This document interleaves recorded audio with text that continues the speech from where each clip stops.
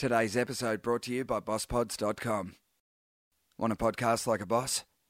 We've got the inside word on how to set up a podcast that's actually worth something. We've got the industry's best to show you how. BossPods.com. Podcast like a boss.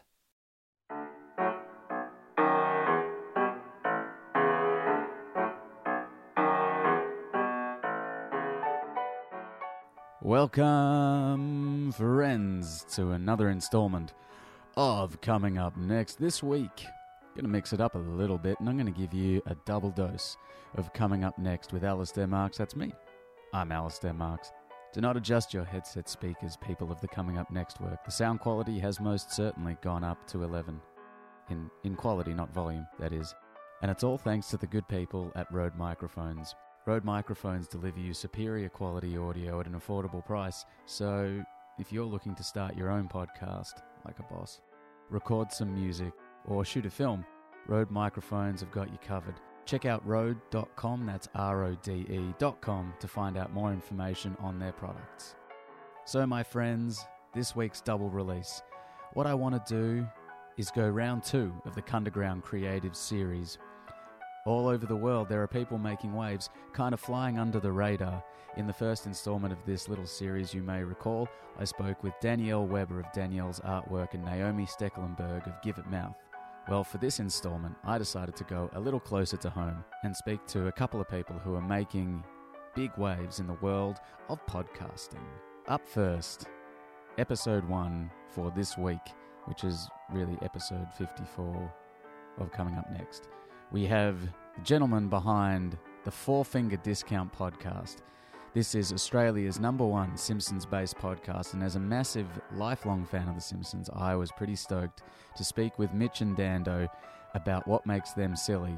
You can find them on iTunes under Four Finger Discount. Hit the subscribe button.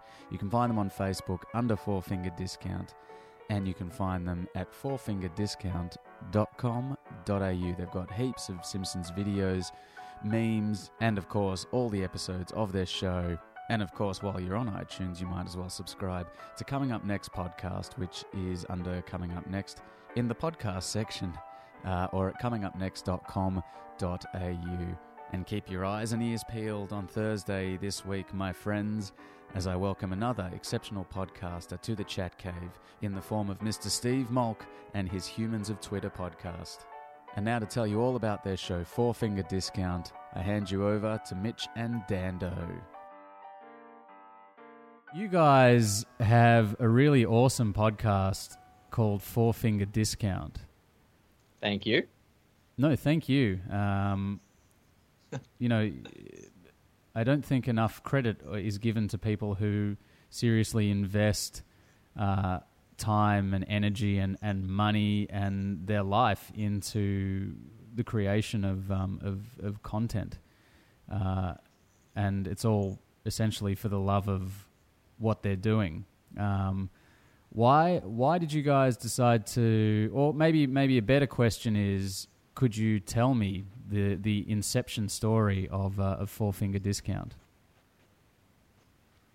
Do we start? Yeah, sure. Well, I'll let Dando kick off that, as it really was. It's been his baby, I guess, from the beginning, and something that he'd had in mind from well before we actually met. So, Dando, please. Okay, so basically, I've always been a big fan of podcasts that review TV shows. For example, when Breaking Bad was on, when Sons of Anarchy was still on, I would listen to podcasts of people who had just watched the episode and they'd just go straight away and review it. And I loved hearing other people's insight into the episode. And I thought, it'd be really interesting to hear a Simpsons one. So I did a quick search on the podcast app, and there was one. And to me, it wasn't that great. I thought, I'm surprised there hasn't been more. I mean, The Simpsons is one of the most iconic shows of all time. How could there not be one? I thought it'd be cool to be the first Australian podcast. The only problem was the guy that I was at the time doing a lot of podcasts with, he didn't like The Simpsons. He was sort of outgrown it, as he would put it. So I thought, Who outgrows The Simpsons? I know, different sense of humour. He was never really big on The Simpsons anyway, so I sort of thought, well, I'll just put that aside. And then it got the better of me, and I started a YouTube series where I would review the episodes by myself in like short 3 to 5 minute episodes, but it just didn't feel, I just wasn't enjoying it. It sort of became a task to get it done every week, and you got about 6 episodes done. So I stopped that, and then one night we're at a local pub in Geelong here called the Barwon Club, and my wife Nicola, she'd become friends with a girl called Ash, who I had been friends with in the past. I had no idea they'd become mutual friends since then. And we were out having dinner, and then Ash said, "Hey, you like The Simpsons, don't you, Dando?" And I said, "Yeah." And she goes, "So does my husband. Here, go talk about it." And that was when Mitch and I first met. And the show started from there. Yeah, pretty much. It was my wife playing matchmaker. Yeah. And I guess from my point of view, there were a few podcasts that I'd listened to in the past. I'd always really been a big fan of certain radio shows around Australia, like Martin Malloy throughout the 90s, Get This, so basically anything that Tony Martin never got his hands on.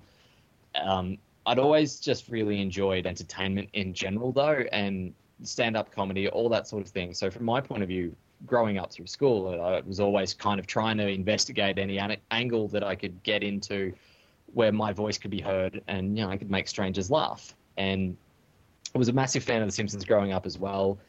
It's film, TV, media in general. I've done a little bit of acting in the past and a little bit of film study, so I kind of was able to bring that kind of analytical side to it rather than just be two guys going, "Oh, how funny was that bit and how funny was that bit?" We try to uncover a little bit more of the depth behind what's going on, because some of the writing in that show is it's so layered and so multi-leveled, and even cinematically, some of the direction in it, there's little subtle things that you might not necessarily even realize are happening, but are definitely driving the way, each episode tells its own story. Well, Mitch was the first person I'd met that didn't make me feel like a dickhead for wanting to look further into the episodes, into the humor and all that kind of stuff. So I knew that Mitch was the man for me. So that's why I clung on to him. We started the show. That's awesome. So, I mean, just as an aside, what this is obviously not your full-time gig, but this is something you're really passionate about. What do you guys do for a crust? Well, day-to-day life, I just work in a bank. There's nothing too glamorous about it. But that's pretty much it. Like, it's down in Geelong. One thing about, we're not that far away from Melbourne, but to both have an income and be able to do creative stuff on the side is a little bit difficult because, heading up the highway to either get to rehearsals or to shows, whatever it might be, can be a bit of a challenge when you're breaking in. So yeah, my regular life has absolutely nothing to do with this. Mine is even less interesting. I work in a factory building cars at Ford, which unfortunately is closing down in 3 months. So it'd be good to be able to somehow turn this into a career, but we'll soon see. How much does this sort of creative outlet mean to you guys then? Is it something that you really look forward to every week and something that, is something that you're really proud of having created? Definitely. I mean, a lot of people always say to me that they can't believe that two guys from Geelong made this podcast. I mean, I put up a post last night. Our Facebook page reached 2 million people this week. Wow. And it's just incredible. I think this little show that we started in my spare bedroom at my house just a little over a year ago, last May, is now reaching 2 million people per week. Not to get too self-congratulatory, for me it blows my mind that recently we were lucky enough to interview Harry Shearer while he had his time in Australia. We've interviewed Maggie Roswell, who works on the show. We interviewed Joe Mantegna. Joe Mantegna, the voice of Fat Tony, and a legendary, long-time stage and screen actor. Criminal Minds. Criminal Minds, Godfather Part 3, Baby's Day Out, some of the the real heavy hitters. But yeah, that, to me, that's, as much as I do listen to the shows back, particularly in the early days, I listened a lot to make sure I didn't sound like too much of an idiot. But the fact that some of those people have gotten on board and said, yeah, we're happy to be on the show, says to me that we're doing a pretty good job. And that's the thing that I'm probably the proudest of. That, or even small things like, I showed some of my friends earlier, said, hey, we're doing this, and then didn't think much more of it, thinking that they'd listen once or twice out of politeness. And then when a year and a half later, they'd go, oh, hey, man, I really liked, this, whatever you guys were talking about on that episode. The fact that the people closest to me, who are always the ones that I expect to like what I do the least, the fact that they still listen, that's a measuring stick for me. I love when we get questions in the mailbag, because we have a mailbag for the show. It's not only does it show people listen, it shows that people care. And the funny thing about the show is we always mention that we might say something about the episode that was wrong, and something factual, and people will write in and say, no, it was this. I don't want to put you guys down, but it was actually this. And I don't mind that. It just means that the people care and that the people are really enjoying the show, which I love. How important is it for you guys, do you think, as a podcast and as a kind of creative outlet, to have been really specific and kind of target a very specific demographic? I mean, obviously you guys are both fans, but was it this kind of conscious idea that you were going to make a show about something that was really popular so that it would be popularized, or was it just that you were following something that you were very passionate about? I've just always loved The Simpsons, man, honestly. And I know that sounds cliche because everyone says they've always loved The Simpsons, but you ask any of my friends, I've always just been that one that still watches The Simpsons. Like, dude, haven't you grown up yet? You're still watching The Simpsons? I've got we're in our studio, my spare bedroom studio at the moment, and it's just Simpsons toys. I'm actually holding Simpsons Pogs in my hand right now. It's just Simpsons stuff everywhere. I'm just a massive Simpsons fan. I've always wanted to be able to sort of somehow not turn it into a career, but just turn it into something creative. And it wasn't until I met Mitch that I found somebody who was as passionate about the show and as passionate about doing something creative as I am, which is why I think the show's worked really, really well. And in a kind of counterintuitive way, as much as the show is as well recognized as it is, it's not super relevant in day-to-day life anymore. So as much as it is something that, you know, we definitely benefit from people looking up The Simpsons, and I think we needed, being two nobodies, it's not like anyone's jumping on iTunes and searching Mitch Grinter to see what he's put out. It does help to be piggybacking off a brand, but it's not like, you know, Talking Dead or something like that. Like, people aren't jumping on every week to go, oh my God, what is happening? Like, what are people saying about the last Simpsons episode? And quite often we're getting feedback from people saying that a lot of their friends don't really care about The Simpsons anymore, and they love our show in that it's an outlet for them to be able to hear like-minded people discussing a show that they are just as passionate about. I'm curious to know how you have created and kind of harnessed this amazing and prolific social media following.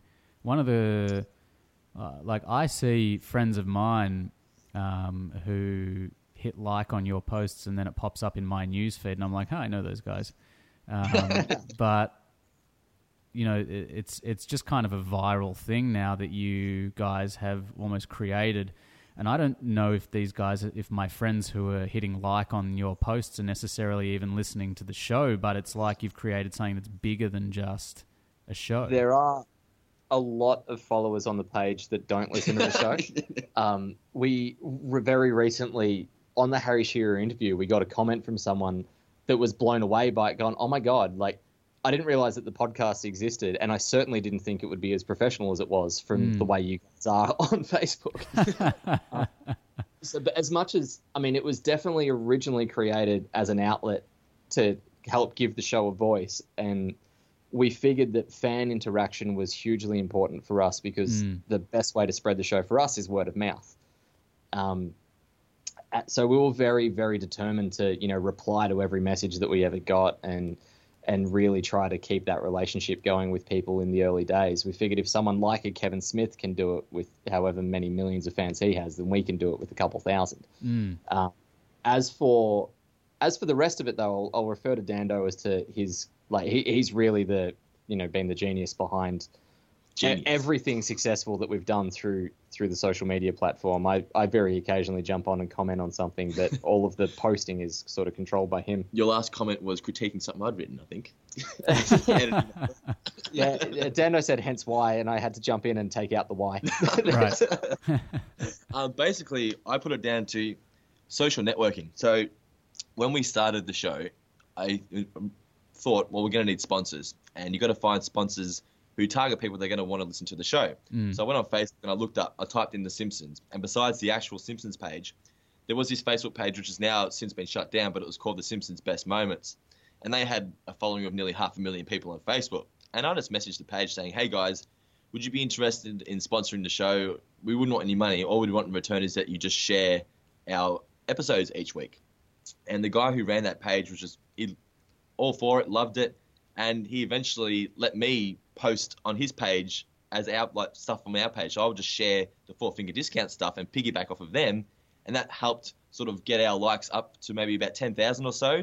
And then once we hit about the 10,000 to 15,000 mark, it just from people sharing our posts, and I'm spending all day, every day, just constantly skimming through other Simpsons Facebook groups, Facebook pages, going on Reddit, trying to find really unique, funny Simpsons related content, and I'll find the best of the best, and I'll share maybe.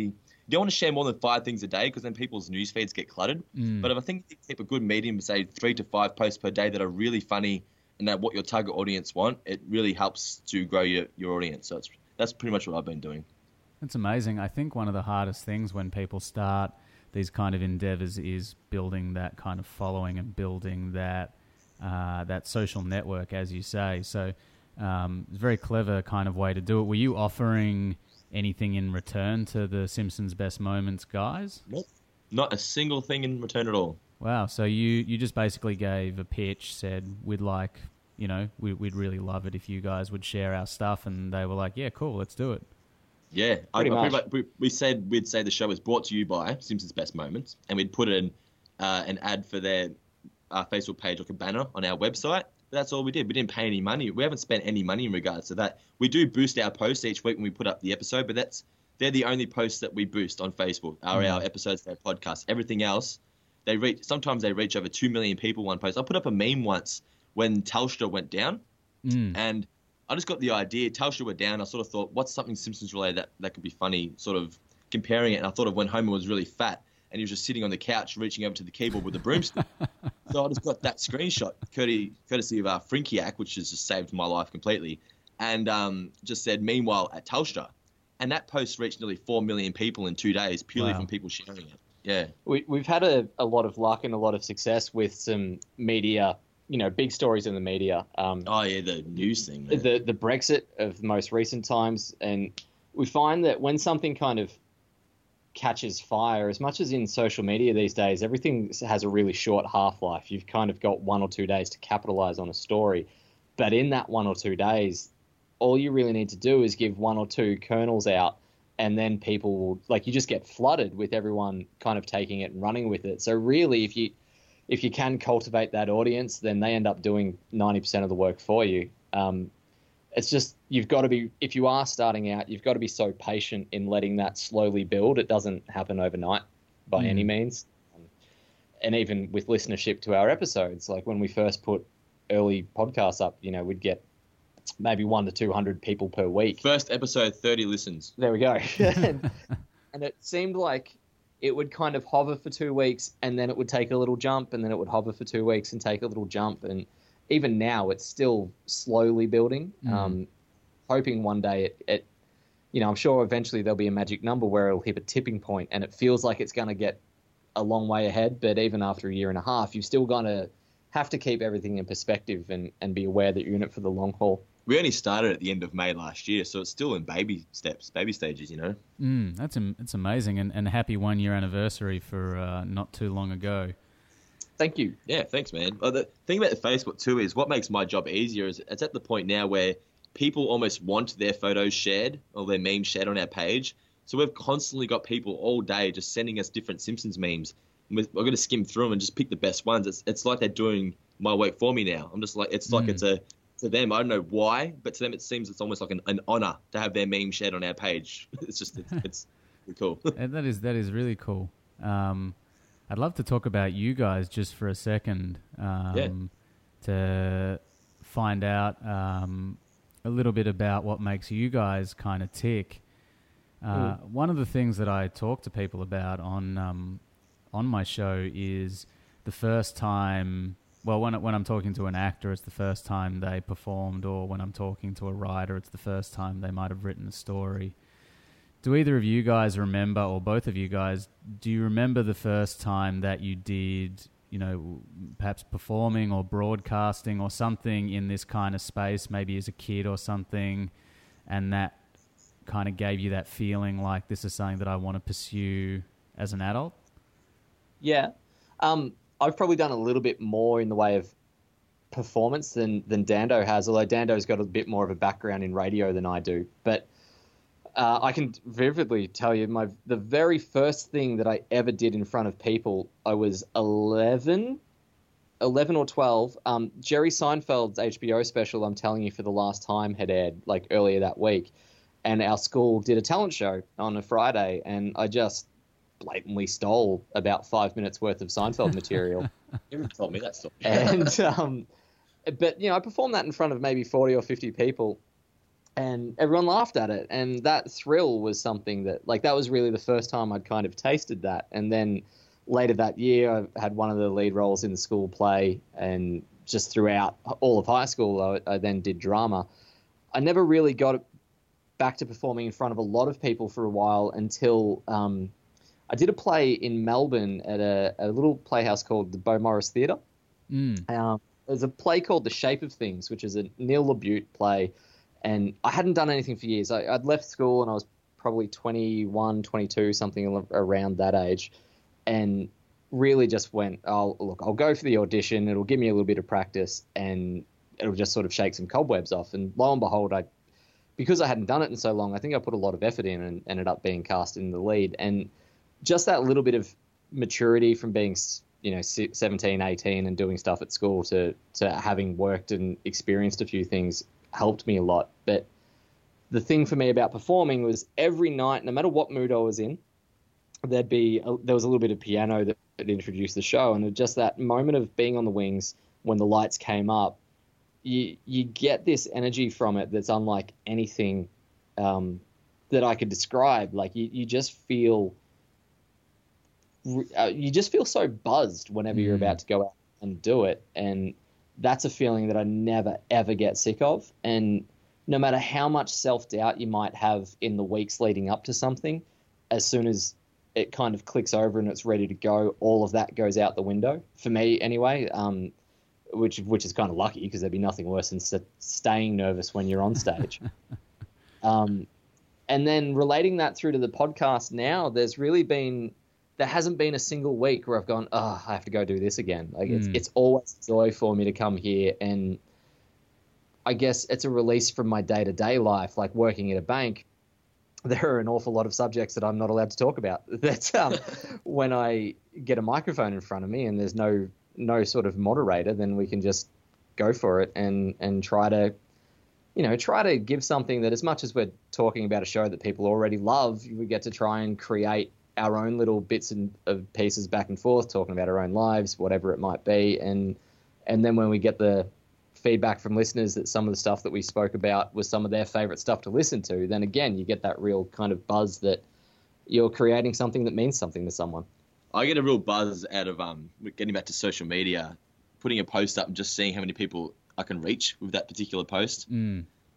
For me now, I'm disappointed if one of my posts doesn't reach 100,000 people. I crack it really badly. I'm just like that. But when it comes to doing the show, I used to get really nervous before doing the episodes when we first started. I don't know why, I can't explain it.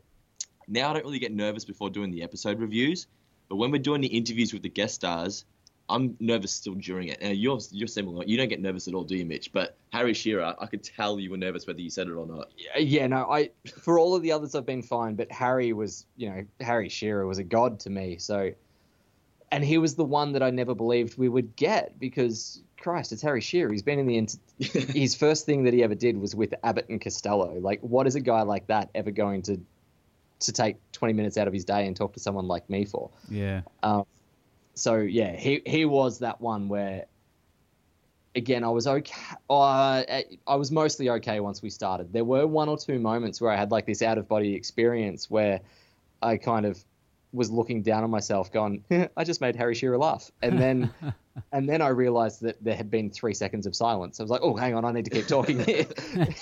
How did you guys make that happen? The Harry Shearer, I just asked. My motto for doing this show, man, is the only way you can find out is if you ask. The worst they can say is no.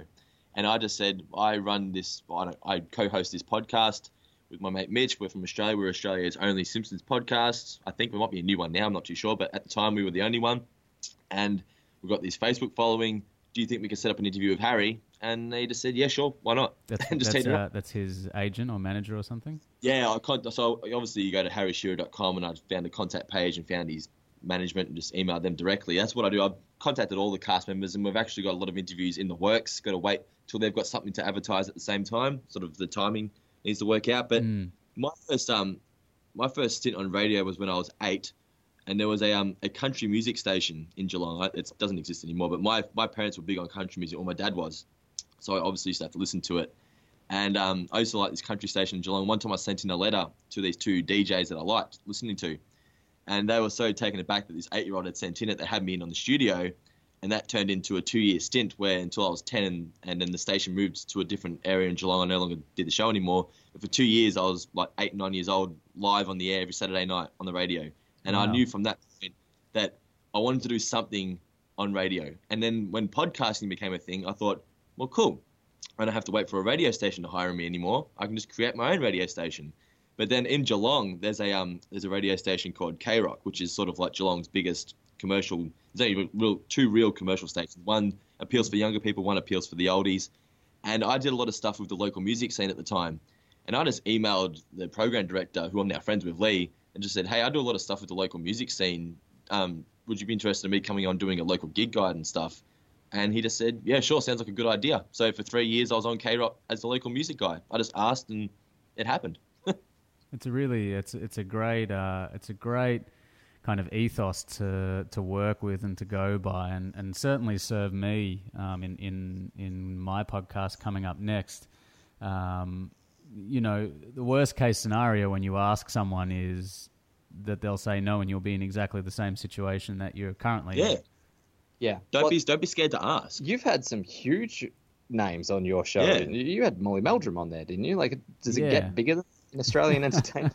That was a pretty awesome and amazing moment for me. And Was that in person, that interview? yeah, I'd been working with him a little bit through MTV, producing and shooting Okay. a web series with him, and Cool. and just sort of had the same ethos as you guys did. You know, just when I went to do a shoot with him. And after we'd finished, I kind of gauged the situation, and because I had a rapport with him, I just said, "Hey, man, I'm doing this podcast. Would you be interested in having a chat?" And he said, "Yeah, sure, that'd be awesome." Yeah. Well, it comes back to, I mean, the night that you and I were in the not together, but we went to see Kevin Smith up in St Kilda, and you know, Kev's advice is, and his advice was the same to film students back in the 90s and early 2000s, and he says it about anyone talking about podcasts or whatever they want to get into now, of just do it. Like, get out there, ask a question, and you never know what can happen. But it's certainly not going to go forward if you kind of put up all of the potential things that could go wrong in your head and you let them stop you, then it'll never happen. Whereas if you just get out there and try, then, you know, that night, the reason why I was freezing in St Kilda afterwards was that I stuck around for a good hour and 15 minutes and waited for him to come out, and we managed to get him to record an intro for our show. Yeah, that's cool. In the full extended recording of that, you can nearly hear me getting run over, you can hear me nearly getting run over by Jason Muse's car as it was leaving the car park. Wasn't it like telling you to hurry up or something? Yeah, Muse was in the background going, "Come on, man, it's fucking cold. I want to go." But yeah, like, you know, it was a great thrill, and that's, like, we've had some people write in going, "How do you go about starting it?" And while there's some technical aspect that you need to have, you know, figure out how to upload it, but really the biggest thing that you need is just that ability to say, "All right, let's do it." And don't get disheartened if it doesn't take off straight away. We obviously didn't expect our show to take off as quick as it did, and I can contribute mostly to the fact that I was able to get, well, not I, but we were able to get sponsors on board, like Simpsons Best Moments and whatnot. Had we not got them on board straight away, it would have taken a lot longer to get to where we are now. But like I said, when you're starting out something new, look for like-minded people who are doing a similar thing that you might be able to utilize to appeal to their market to hopefully boost your market. Being fearless, I think, is kind of what you guys are saying, and it certainly helps that you, Dando, have a background in radio, so you know you don't need to. You already have a head start with the kind of, I guess, production side of things. But there are certainly plenty of ways that people can figure that sort of stuff out. But it's all kind of besides the point. One thing we haven't actually talked about is what your show looks like. You do a show about The Simpsons, but there is a lot more structure to it than it just being two people talking about The Simpsons. You actually have started from the very first episode and you review the episodes each week, and you have a kind of structured format for each week that includes the aforementioned mailbag and sometimes interviews as well. Yeah, that was when we started. There's a couple things to sort of answer this. That there were a few other Simpsons podcasts around, and I guess part of what again, just to quickly finish off what I was saying before, if you don't, about not letting things hold you back. If someone already has an idea, or if someone's already doing what your idea is, don't let that stop you. Just try to be better than them. Like, I mean, it sounds arrogant, but I think you need to believe in yourself that you can be the best, and just capitalize on what a good idea is. So a lot of what the other shows were doing, though, were just picking episodes kind of at random and bouncing around. And we thought that doing it more structured was going to be a better way to hopefully bring people along a whole journey.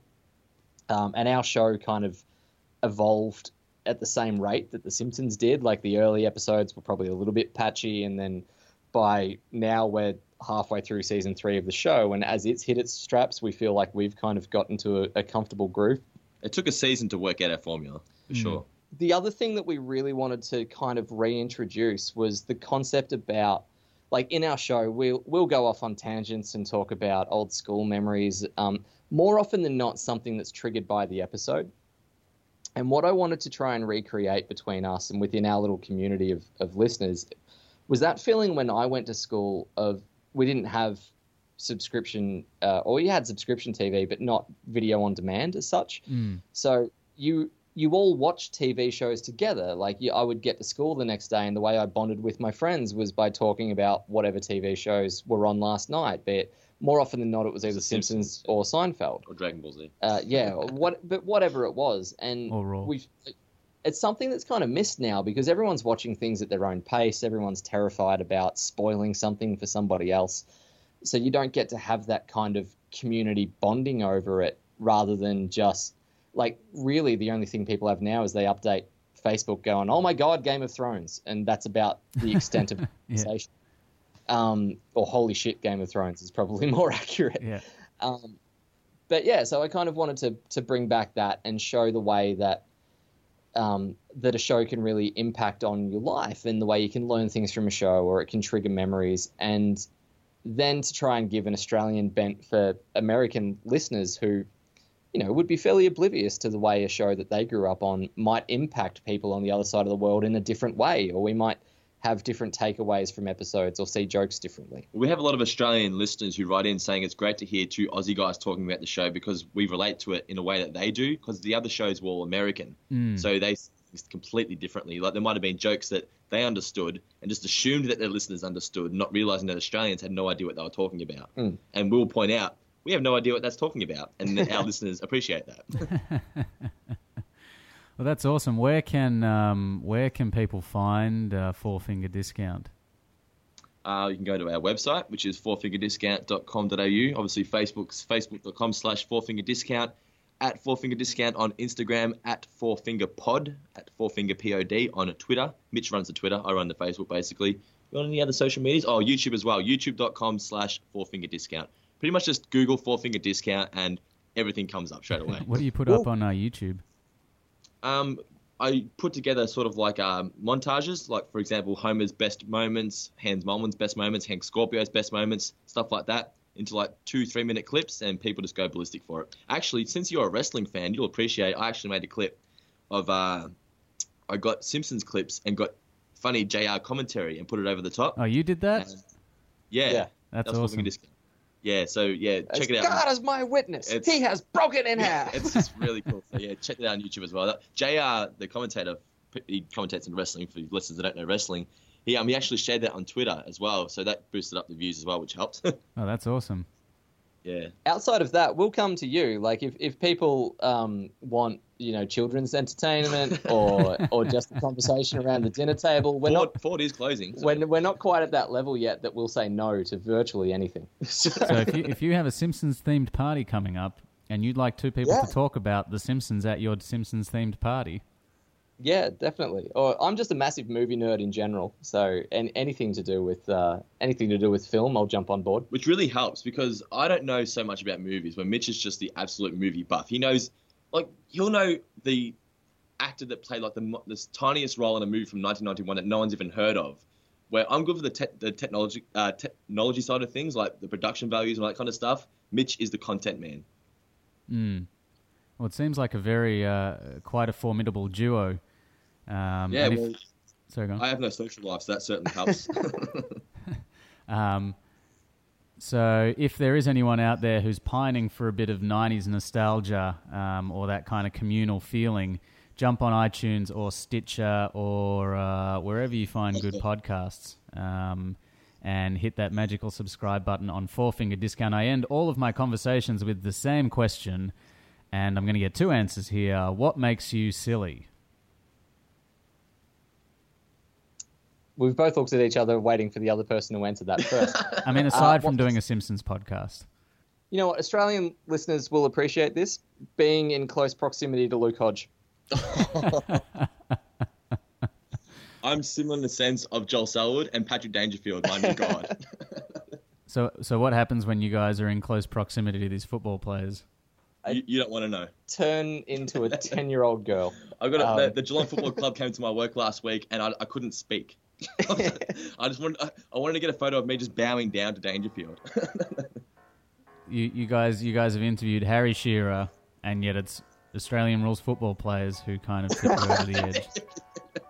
To be fair, we're Australians. What can we say? If I'd been in the same room as Harry, that might have been a different story. Well, Mitch couldn't speak at certain points during the interview of Harry Shearer. So, outside of that, you know what? Being on stage, I think just being in a spotlight brings out something in me that doesn't exist in my day-to-day life. You get that little bit of a twinkle in your eye that you know you kind of have to suppress a little bit normally. So just putting me front and center and saying do something is enough to generally to get more energy out of me than I even know that I have. If I've had a few beers and a good 90s pop song like Will Smith Getting Jiggy With It comes on, that's when I get to it. That's when the spotlight goes on Dando. Well, thank you so much, guys, and I will certainly be tuning in to Four Finger Discount. Thank you very much, Alistair. It's been an absolute pleasure, mate. I'm glad we finally got to catch up. Thanks Me for having too. us, mate. All right, my absolute pleasure.